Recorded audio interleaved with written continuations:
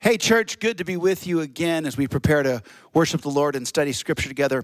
It's been another frustrating, hard week in this country. There's been more violence in the streets, more racial tension, and more discord and disunity. And if you're like me, it's upsetting. So we just wanted to take a second as a church to invite you to pause your screen and simply pray. Pray for healing, pray for peace, pray for truth, pray for justice. Pray that the Lord's will would be done in America. Let's just take a second and pray together. Thank you for joining us in prayer. We're going to open with a song that puts two psalms together. It kind of picks and chooses from a couple of the lyrics. And I thought it was worth sharing. From Psalm 20, it says this: "Some trust in chariots and some in horses, but we trust in the name of the Lord our God." And Psalm 121 says this: "I lift up my eyes to the hills. From where does my help come? My help comes from the Lord who made heaven and earth. He will not let your foot be moved. He who keeps you will not slumber." In times of trial, we know to whom we go to pray, to seek truth, to seek peace. Let's honor the Lord Jesus and his power over this country, over our church, over our lives today. Let's sing together. Here we go. Some may trust in horses, some may trust in chariots. Oh, but I'm gonna trust in the name of the Lord. Some may trust in riches, some may trust in all they own. Oh, but I will trust in the name of the Lord. There is wonder-working power, Holy Spirit power, great redeeming power, power in the name, resurrection power, bondage-breaking power, power in the name of Jesus.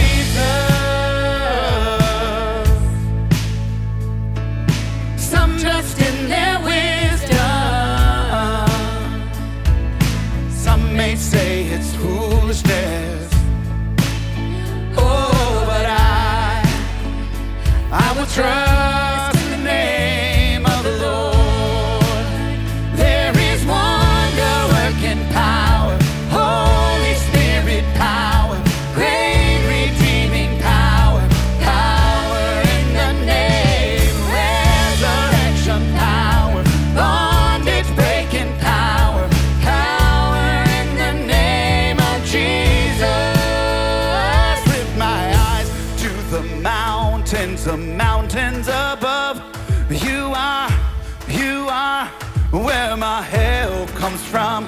I lift my eyes to the maker of heaven and earth. You are where my help comes from. There is wonder-working power, Holy Spirit power, great redeeming power, power in the name, resurrection power, bondage-breaking power, power in his name. There's power in his name. There is wonder-working power, Holy Spirit power, great redeeming power, power in the name, resurrection power, bondage-breaking power, power in the name of Jesus. I lift my eyes to the mountains above. You are where my help comes from.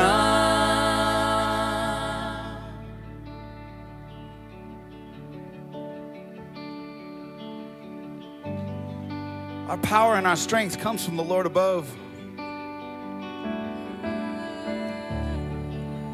He did not leave us here alone. He indwelled us, gave us the Holy Spirit. Let's sing. There's nothing worth more that will ever come close. Nothing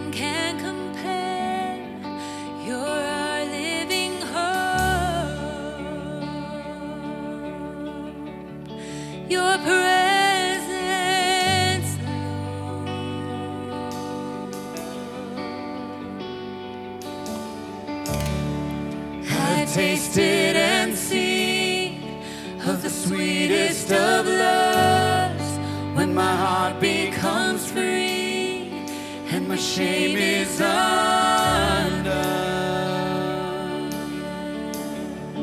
Your presence, Lord.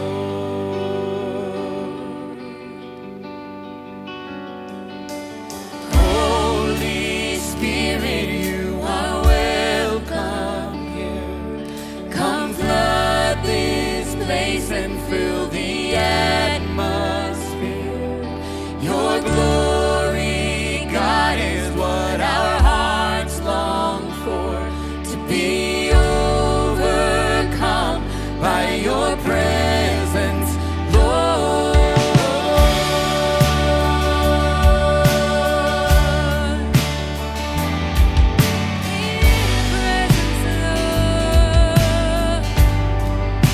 Sing it out. There's nothing worth more that will ever come close. Nothing can compare. You're our living hope. Your presence, Lord. I've tasted and seen. I've tasted and seen of the sweetest of loves, when my heart becomes free and my shame is undone. Your presence, Lord.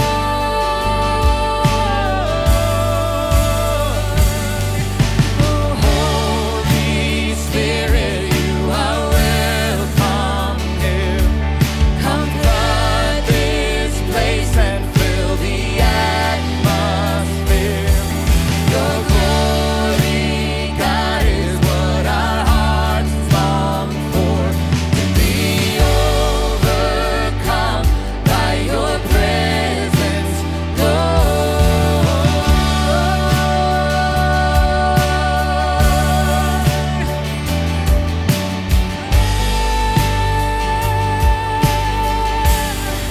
Your presence, Lord.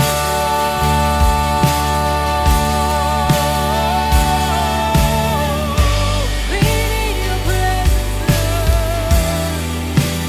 Lord. Let us become more aware of your presence. Let us experience the glory of your goodness.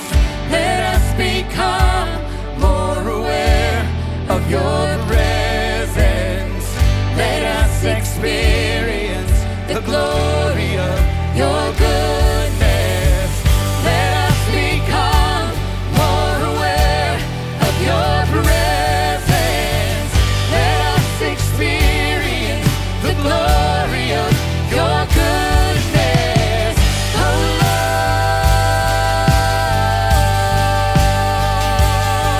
Lord, Holy Spirit, you are welcome. Come flood this place and fill the atmosphere. Your glory, God, is what our hearts long for, to be overcome by your presence, Lord. Oh, Holy Spirit, you are welcome here. Come flood this place and fill the atmosphere. Your glory, God, is what our hearts long for, to be overcome by your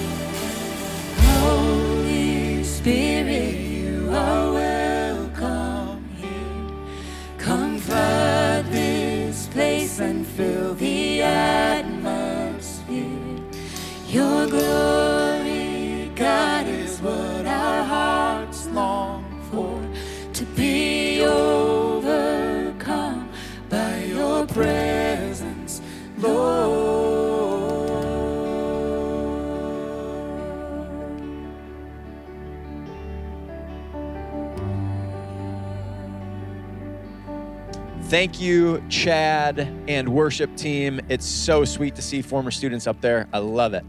Hey, everybody, how are we doing today? Hopefully you are having a wonderful weekend. I have a couple of announcements for you, so here we go. First of all, if there's anything we can be praying for you, go ahead and text those prayer requests over to 97,000. We'd love to pray for you this week. Now, if you are watching this video on Saturday night or early Sunday morning, this announcement is for you. We have our baptisms going on this Sunday at the end of second service. So at the end of our 10:45 service, we're going to have some baptisms, and then stick around after church, have a little church barbecue, and hang out. If you're interested in jetting on over to the church, we'd love to have you for those. Ladies, this Monday night, you guys are having another courtyard gathering here at the church, so come on over to ABF at 6:30 p.m.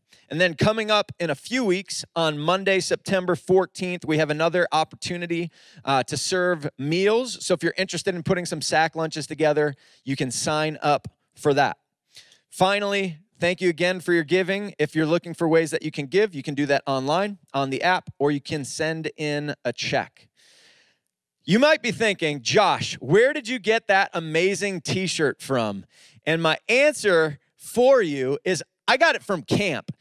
Can we get one of those really amazing championship t-shirts? No, you can't because you weren't at camp. However, you can watch this sweet video recap of the amazing time that we had at camp this past weekend. Check it out. He's running cold. Yeah, but we're close on that, so it actually might be somewhat accurate. Okay, so it's to him. Jones.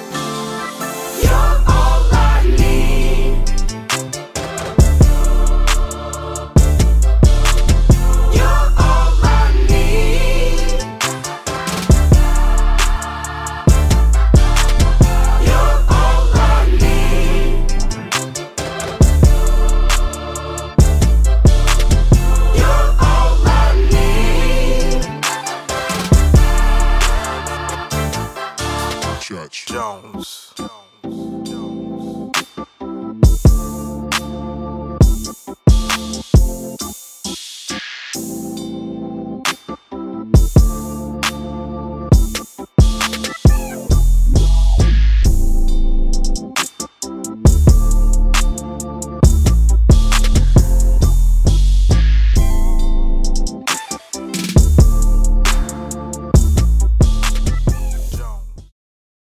Well, that's awesome. A cool chance to see some of the highlights from our one-day camp. I love having a chance for almost 80 students to be here on our campus. I know so many of them are just starved for community and so grateful for the team putting that together. Well, as great as that weekend was, we have what I would suggest an equally awesome one coming up this weekend. It's one of my favorite weekends of the year. It's Baptism Sunday, as you heard about and announcements. And really the highlight of that is getting a chance to hear stories of life change, stories of people that had come into relationship with Jesus Christ. God chased them down. God shook their tree. God got their attention and drew him to yourself. I find when I hear those stories, I find them not only intriguing, I also find them faith affirming. I find them compelling and motivating in our walk with Christ. And so we'll make sure we get a highlight video of that next weekend if you're unable to attend that as well. I would love if there was a chance, man, I was just thinking about that this week, if there was a chance to go around and really capture every single story in this church family of how the people that have embraced Christ came to know him. I imagine just the details would blow your mind, all the extreme measures that our God goes to seek us and find us wherever we're at. What I have noticed, though, after hearing lots of testimonies over the years, I've noticed a certain pattern that kind of exposes itself, that comes to light, a pattern of kind of how it works in the life of someone that doesn't know Jesus Christ. It usually starts with these three things. First, an introduction, then an encounter with Jesus, and then a choice to decide what you do with that introduction and encounter. Well, we're about to continue in our text in John chapter 1, verse 35, and we're going to see that pattern on full display. The introduction that is given, the encounter, and then the choice that's made to accept or reject. I'm going to pray first, though, before we start diving into this week's section of Scripture. Lord Jesus, we thank you for this chance to be together and to gather around your word. It's worth it. It's worth our time. It's worth our energy. And we ask that you'd meet us during this stretch, that you'd encourage us, that you'd compel us, that you'd meet us right where we need to be met this week. I know there's so much going on, and the refreshment of your word, I pray, would just wash over our church, even in these moments. We pray this in the strong name of Jesus Christ. Amen.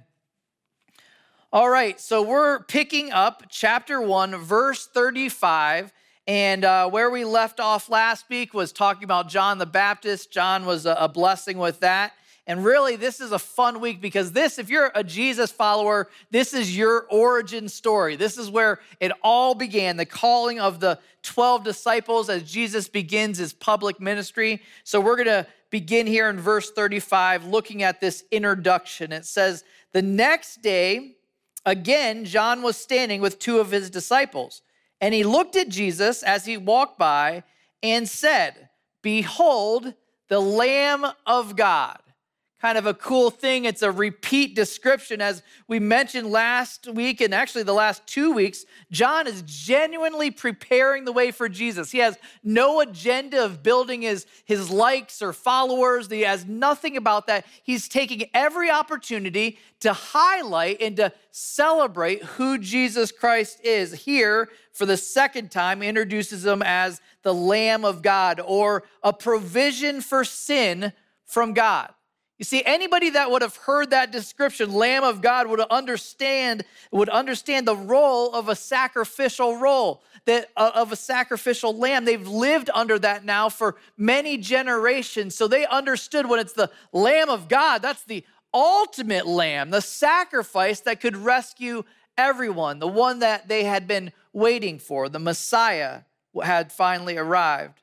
Notice it wasn't a hard sell. It was just a declaration of who Jesus is, which, if you think about it, not just an introduction of who he is, it also suggests what he can offer, the forgiveness of sin.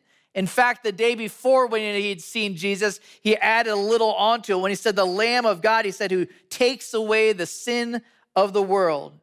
If you think about it, as I mentioned this pattern at the beginning here, every single faith journey starts with an introduction of Jesus. And usually, that's the piece that we as believers get to be a part of. We get to be a part of that introduction. In most cases, there's somebody that introduces someone else to the love and grace of Jesus Christ. There's a rare occasion, we'll talk about that in a little bit with Nathaniel, that God introduces himself in somebody's life, but more often than not, it's somebody doing the introduction for Jesus Christ. And I've found that to be such a huge privilege. Hopefully you've had that opportunity in your days and your weeks to have opportunities to just tell people about Jesus and how he's changed your life. A couple of years ago, I had a huge privilege of interacting with a rabbi that was in the area. And I took a risk and I said, you know what? Do you mind if I just take a couple minutes to share what we believe about Jesus Christ?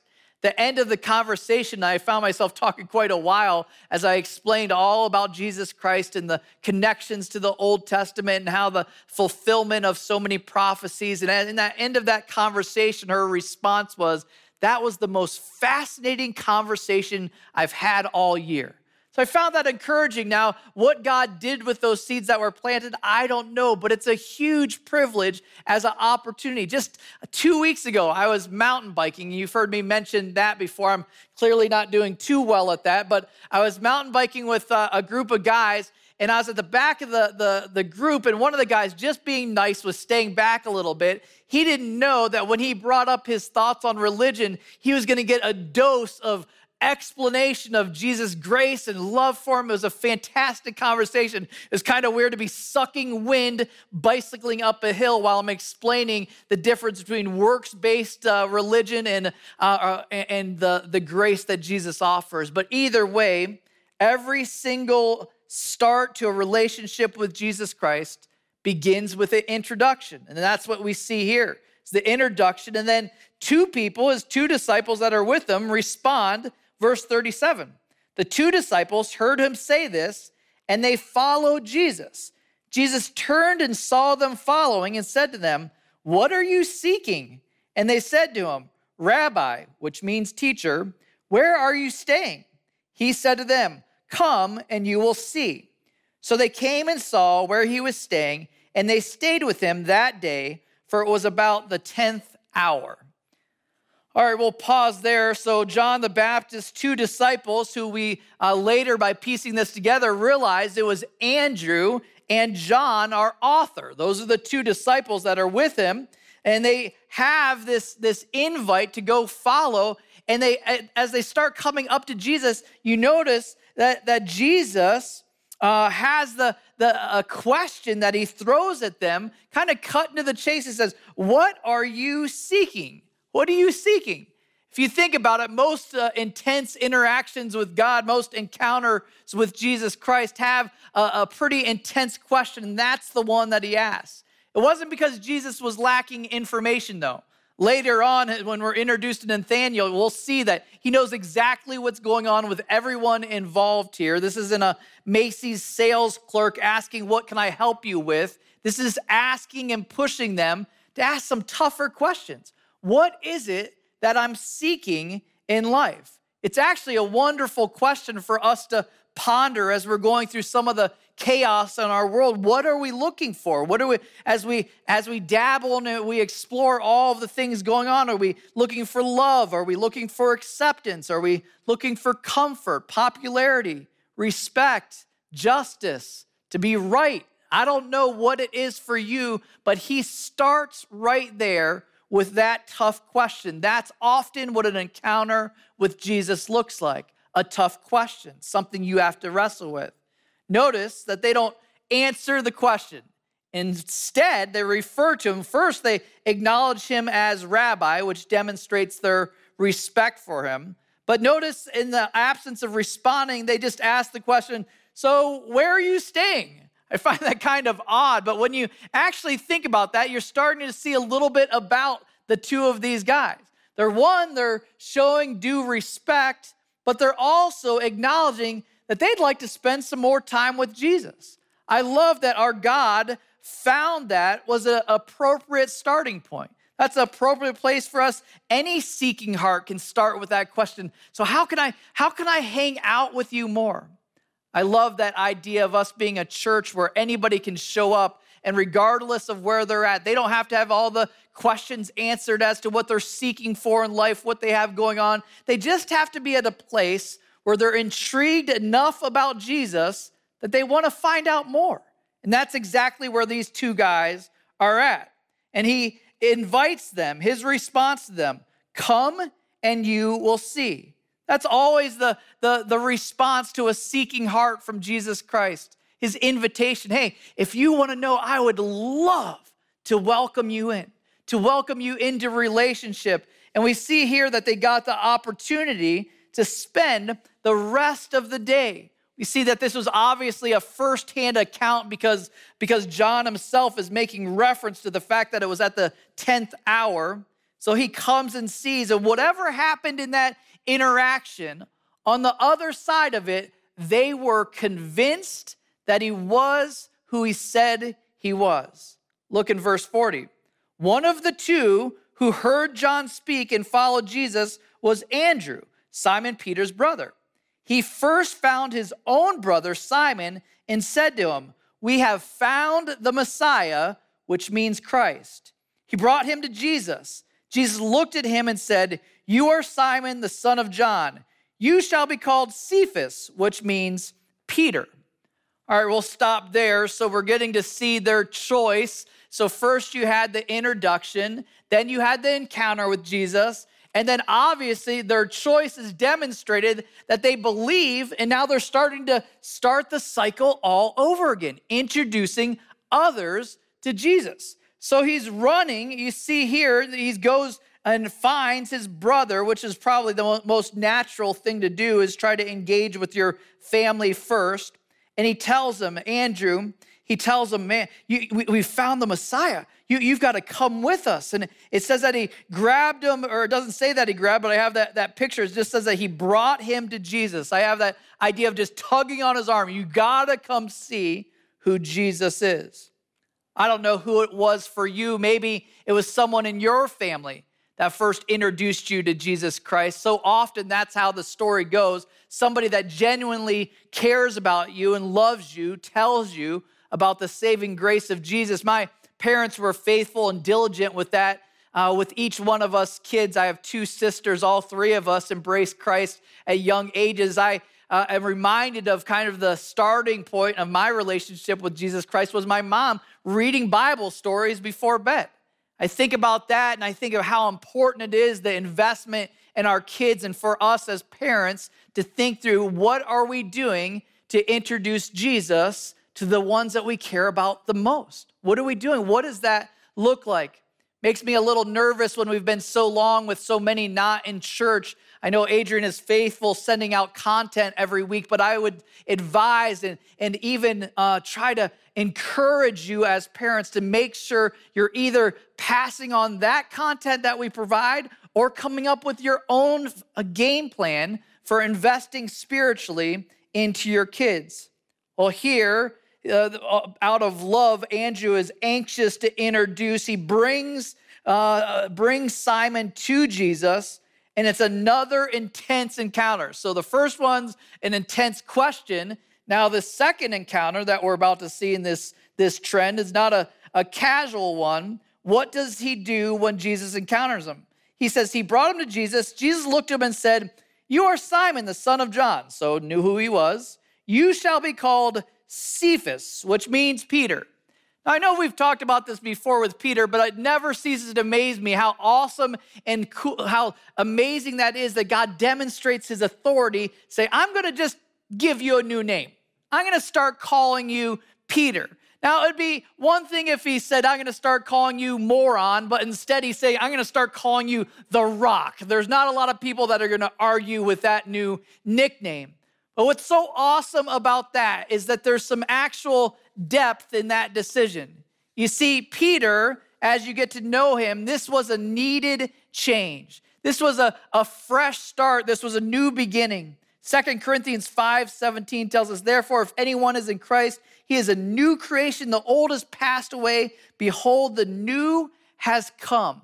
This was a new day for Peter, for Simon, the name that he's given. If you think about it, if you get to know Peter's story a little bit, this title was the exact opposite of what he was known for. Peter, to be honest, was a little bit flaky, known to be big promises, but very minimal delivery. And so here is what it was. It was Jesus calling him out to what he could be, not what he was. what he would look like if he had Jesus Christ driving the ship rather than when he's allowing self to operate. And what you'll see in the rest of the accounts of Peter's life, of Simon's life, is that Jesus used those names interchangeably. When Simon was acting like Simon, Jesus would refer to him as Simon. When he was wanting to encourage him a bit, when he's heading in the right direction, he would call him Peter. Kind of a cool reality, how God used that description to call him out to more than what he currently was. He saw beyond his current state to what he could become. I love that about our God. He sees past our current circumstances to what we can become. You think about that, Simon would have likely cringed every time he heard his old name used. And really, that's the same for us that are in Jesus Christ. Every single day, we have marked in our day opportunities to either live and operate in the flesh, in our old self, or to operate with our new name under the new umbrella of a follower of Jesus Christ. This was the choice that he had. And here we see, as we'll see as the story of the disciples plays out, he chooses to follow Jesus Christ. Continue to see that pattern in verse 43. The next day, Jesus decided to go to Galilee. He found Philip and said to him, "Follow me." Now Philip was from Bethsaida, the city of Andrew and Peter. Philip found Nathanael and said to him, "We have found him of whom Moses in the law and also the prophets wrote, and Jesus of Nazareth, the son of Joseph." Nathanael said to him, "Can anything good come out of Nazareth?" Philip said to him, "Come and see." All right, so a lot to unpack there. Basically, this pattern is playing itself out with more introductions. But this one's a little bit different, as I alluded to earlier.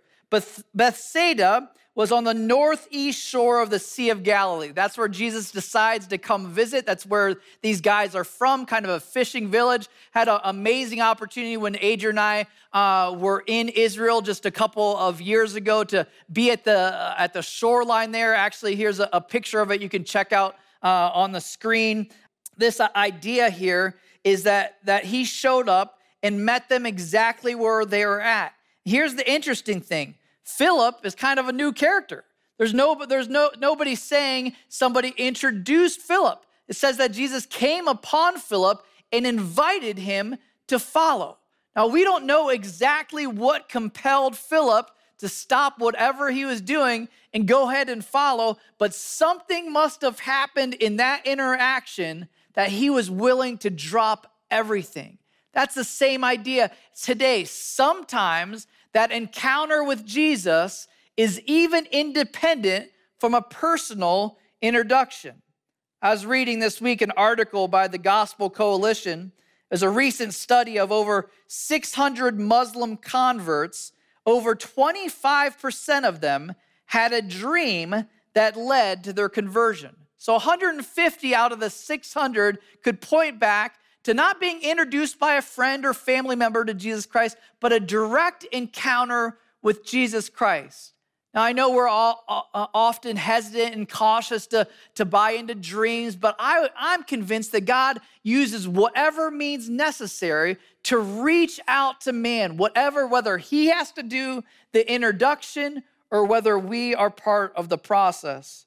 Here, even though unsure of what convinced him, it says that Philip went on to his friend Nathanael and started sharing. Do you see the process? Again, introduction, encounter, and then it goes on to belief. His belief is demonstrated by the fact that he goes to Nathanael and said, "Hey, we have found him to whom Moses and the law, also the prophets wrote, Jesus of Nazareth, the son of Joseph." In other words, we've found the Messiah we've all been waiting for. Nathanael, finally, you start to see a little bit of resistance. Not a ton, but enough to pick up on. Look at his response in verse 46. He says, "Can anything good come out of Nazareth?" You wonder what's going on there, what's kind of the root cause to that. A little bit of digging this week, and I saw that Nathanael was actually from Cana, which was about 10 miles north of Nazareth. So maybe it's a little bit of cross-town rivalry. I don't know if their football teams were going against each other, or it might have just simply been the whole kind of hating on smaller towns. As most likely, Nazareth was kind of like us when you get stuck in the middle of nowhere and have to stop at a gas station in a town that has like a liquor store and a gas station. That's about it. But and no dentist. But either way, here we see it's a little bit of a tense moment, but Philip doesn't get distracted or into a debate. Look at his words. What does he invite him to in verse 46? Verse 46, Philip said to him, "Come and see." That's awesome. I love that as you think about trying to interact with people about Jesus Christ. You're not trying to argue with somebody. You're not trying to get into some big debate. You invite people to come and see and let Jesus worry about the encounter. So Jesus steps in, verse 47, pick up there. Jesus saw Nathanael coming toward him and said to him, "Behold, an Israelite indeed, in whom there is no deceit." Nathanael said to him, "How do you know me?" Jesus answered him, "Before Philip called you, when you were under the fig tree, I saw you." Nathanael answered him, "Rabbi, you are the Son of God. You are the King of Israel." All right, what just happened there? First off, when Jesus comes, he's approaching Nathanael. He compliments him, maybe quasi-compliments him. He points out that with him, there's no deceit. In other words, what you see is what you get.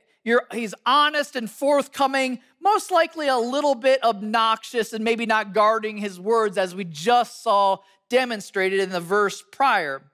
My friend Rick Maddox recently moved to Texas from the church. We really miss Rick and Simone. And as I think about what character in this story, I think of early or pre-Christian or early Christian Rick Maddox was Nathanael. You never knew what was going to come out of his mouth next. So this is basically I know maybe that's not a compliment, but can you picture that? Work with me.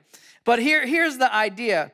Based on what he knew, it may have been a badge of honor when he heard that from Jesus, or it may have been something that he was a little bit ashamed of. Either way, look at his response. Soon as Jesus points out, you're somebody with no deceit. Nathanael's response, "How do you know me?" In other words, acknowledging, yeah, I guess that's true. So either way, he acknowledges that. And then Jesus takes it to the next level.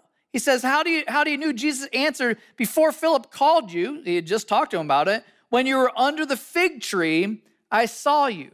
Whatever happened there, we don't know all the details. We don't know what was going on with the fig tree. But most likely, Nathanael's playing back in his mind. He's like, "I was under that fig tree, but I didn't think anybody saw me there." Like, how in the world would Jesus know? Whatever that interaction is referring to, it was enough to throw Nathanael back on his heels and say, whoa, look at his response. He says, "Rabbi, you are the Son of God. You are the King of Israel." A beautiful description of what Jesus was. Here's again that pattern. Introduction, what's the next thing? An encounter, and then a response. A choice as to how he's going to respond. Every single one of these encounters, you'll notice, when they actually cross paths with Jesus in real life, they could not resist who he was. I love that about our Jesus. When you actually encounter the true Jesus, not the religious Jesus, not the one that's maybe Americanized Jesus, but the true Jesus, it's hard to resist. You're drawn to him like a magnet. Every story has similar aspects to it. And so here, each one of them ended with that same thing, the choice to believe.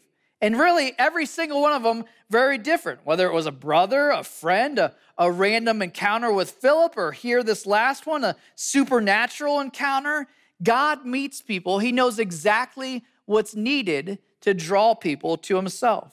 And so we can't give anybody ever a hard time for a boring testimony. That's just a boring testimony was just saying that they had a soft enough heart that God didn't have to go to an extreme measures to draw them to himself. I actually hope for my kids to have boring testimonies. I would love for them to someday just say, I loved Jesus when I was a kid and I still love him today. That's the idea here, is Jesus drew these guys to himself. Different ways.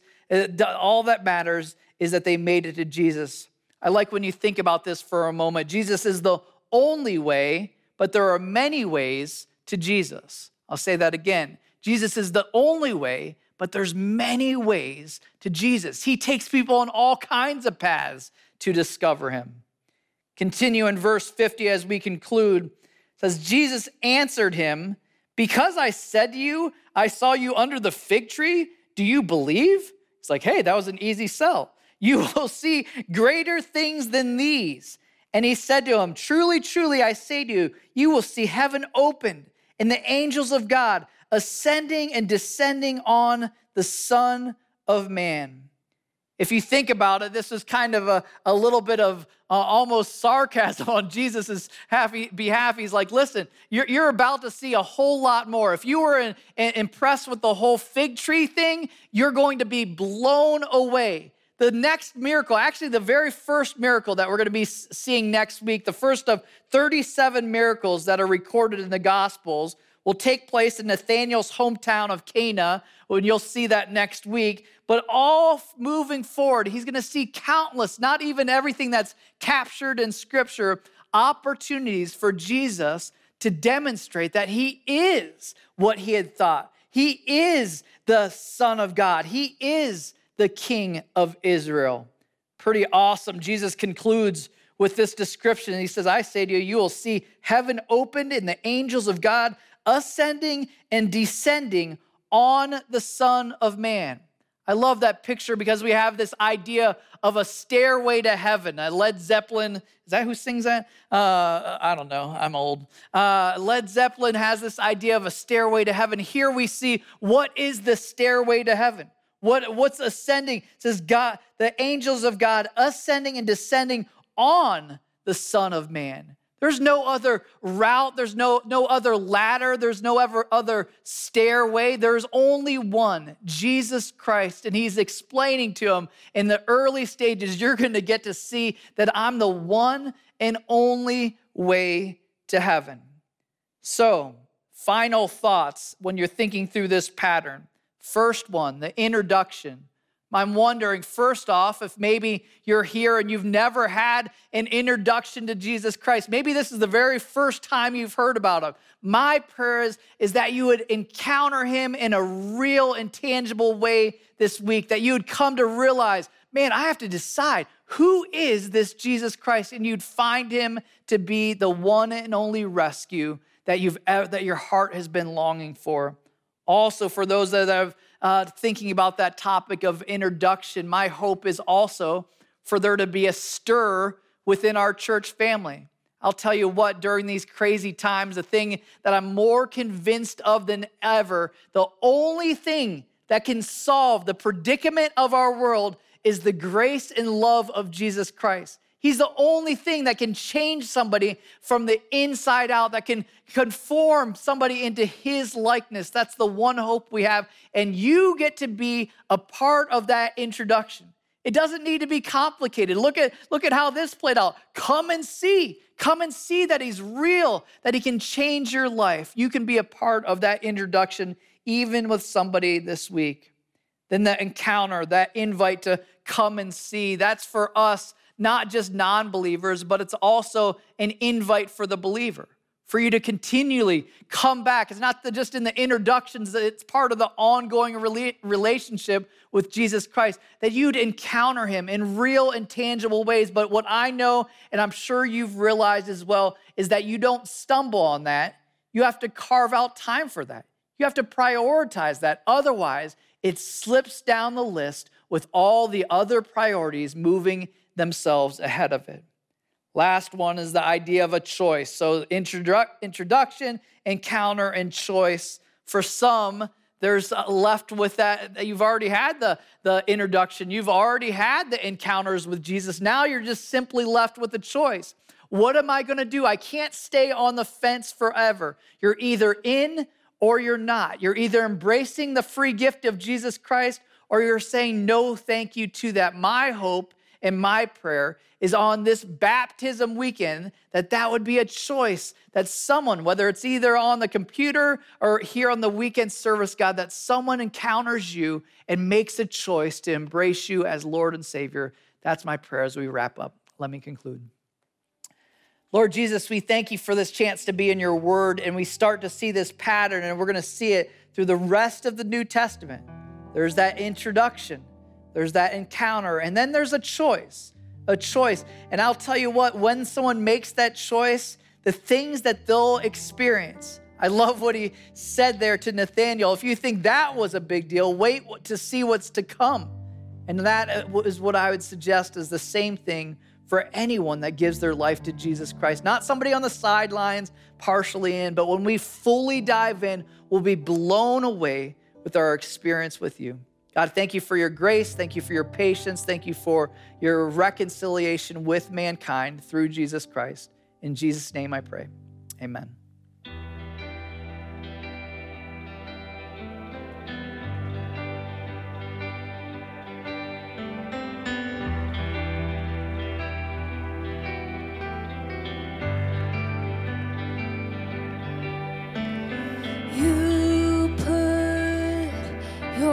On the line to bear the weight of sin that was mine, washing my river of wrongs into the sea of your infinite love. With arms held high, Lord, I give my life, knowing I'm found in Christ, in your love forever. With all I am, in your grace I stand, the greatest of all romance, love of God.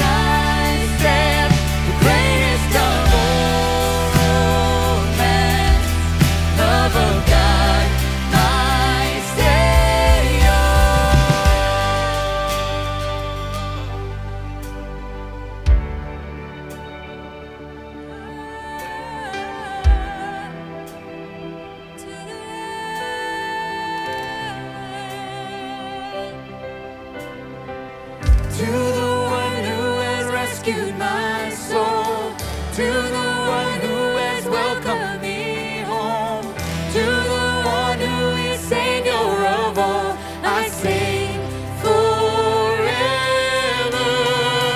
To the one who has rescued my soul, to the one who has welcomed me home, to the one who is Savior of all, I sing forever.